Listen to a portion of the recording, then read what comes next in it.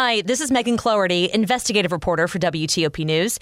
If you like top news from WTOP, we think you'll love our new podcast called The DMV Download, where we take a more in-depth look at the biggest local stories of the day happening in our area. We hope you check it out. WTOP national security correspondent J.J. Green at 410. The CDC relaxes some COVID recommendations as the Biden administration changes pandemic strategy. One perk will soon end for some drivers here in Maryland. I'm Neil Augenstein. WTOP at 4 o'clock. This is CBS News on the Hour, presented by Liberty Mutual Insurance. I'm Monica Ricks in New York. 2 days after the FBI search at Mar-a-Lago, the Justice Department wants a federal court to unseal its search warrant and a list of what was seized. CBS's Stephen Portnoy reports. Attorney General Merrick Garland says he wants the world to see what's under seal. The department filed the motion to make public the warrant and receipt in light of the former president's public confirmation of the search, the surrounding circumstances, and the substantial public interest in this matter. Garland says he personally approved the seeking of the search warrant, and he says attacks from the right on the FBI and federal prosecutors are unfounded. I will not stand by silently when their integrity is unfairly attacked. The FBI says threats have been growing since the raid, including a thwarted attack at a field office in Ohio today, where a man in body armor tried to get through security. Meantime, Newsweek and the Wall Street Journal report an informer told the FBI where to find those classified documents at Mar-a-Lago. Newsweek editor William Arkin. Somebody in the Trump camp was aware of the fact that President Trump kept a safe, and that in that safe were documents that perhaps he was not going to return. And that, to me, is the basis for which we saw the raid on Monday.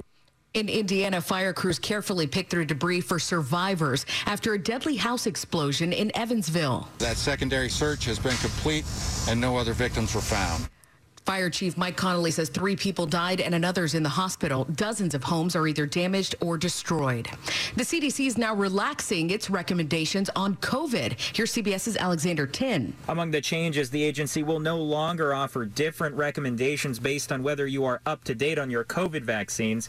The CDC is also significantly trimming its schools guidance to bring it closer in line with its general community recommendations, removing guidance around cohorting and so-called test-to-stay strategies. You may have noticed gas prices are down again, and for the first time in months, many states are paying below $4 a gallon. Any little bit's good, but we could be paying a whole lot less. Pretty darn good. I mean, I'm happy, and I mean, it needs to come on down. I think it's an excellent thing. I think it's about time. I think it's great. Great, great, great. AAA says the national average is down 15 cents in the last week. Well, for the first time in NBA history, the league is retiring the number 6 jersey worn on every team. It was the late Boston Celtics and civil rights legend Bill Russell's number. He died last Sunday at 88. This is CBS News. Liberty Mutual customizes your car and home insurance, so you only pay for what you need. Visit libertymutual.com to learn more.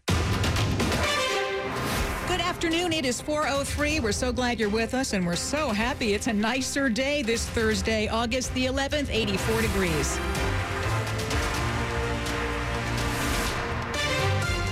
Hey, everybody. I'm Hillary Howard. And I'm Sean Anderson. Our top local story this hour involves your commute. The free pass in the HOV lanes in Maryland is about to end for some drivers. WTOP's Neil Augenstein explains. Here on I-270 in Montgomery County and US 50 in Prince George's County, drivers of plug-in or hybrid vehicles have been able to use the HOV lane even if they're the only one in the car. As of October 1st, that won't be the case. With EVs in high demand, Maryland's ending the privilege. In Virginia, that happened in 2019 for most cars with clean special fuel license plates. But in Virginia, certain plug-in vehicles still have the exemption through September 2025. On I-270, Neil Augenstein, WTOP News. As thousands of migrants are bussed here from Texas and Arizona, the local relief organizations that have shouldered the people's care are getting some financial support from the district. WTOP's Sarah Jacobs has more. The D.C. Attorney General has the discretionary authority to issue grants to protect public safety or support vulnerable communities. Karl Racine announced the creation of a new grant to support local nonprofits that are providing services to migrants and asylum seekers arriving in the district. In a statement, Racine said the decision by the governors of Texas and Arizona to bus the migrants to the district is causing a humanitarian crisis, which the nonprofits should not have to shoulder alone. Eligible nonprofits may apply for a grant of up to $50,000 paid for by the OAG's Litigation Support Fund. Total grants will not exceed $150,000. Sarah Jacobs, WTOP News. Meantime, D.C.'s delegate to Congress has joined about 20 other lawmakers in pressing the National Board of the Emergency Food and Shelter Program to eliminate a cap on reimbursement for long-distance travel. That cap kept the migrants being brought here from Texas and Arizona from reaching their final destinations where many have family and support systems. Norton also plans to introduce an emergency appropriations bill to help the migrants. It's 4:05. One flash flood is frustrating enough, but a shopping center in Riverdale has been hit twice this week. As you might imagine, store owners there are really tired of cleaning up. Here at Disco Centro, there's a lot of cleanup that needs to be done since everything that was near ground level had to be picked up. Angelica Flores, whose family owns this and two other stores here on Kenilworth Avenue, says floodwaters came gushing through the front and the back, soaking stuff in the storage room. I hope it's over.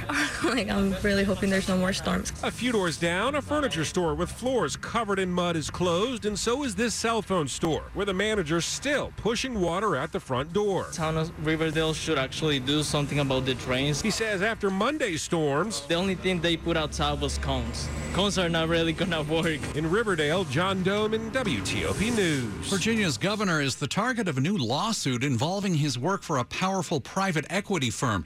The case against Glenn Youngkin comes from a Pittsburgh municipal pension fund that claims a 2020 deal enriched him and other top executives at the Carlyle Group at the expense of police officers and firefighters. Court documents show the deal gave Youngkin $8.5 million worth of Carlyle stock tax-free. That's on top of his $54 million in compensation over the previous 2 years. Virginia's governor retired from Carlyle in the fall of 2020.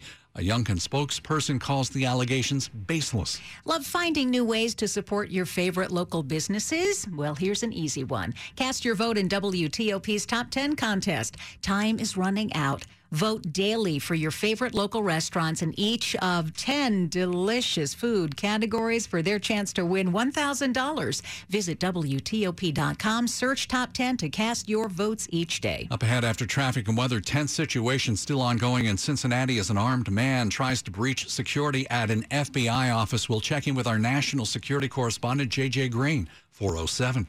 Just as the citizen is at the center of every government mission, the government is at the core of the Pega government platform. With Pega's low-code platform for AI-powered decisioning and workflow automation, federal agencies can focus on improving service for citizens and achieving mission goals, all while avoiding disruption to critical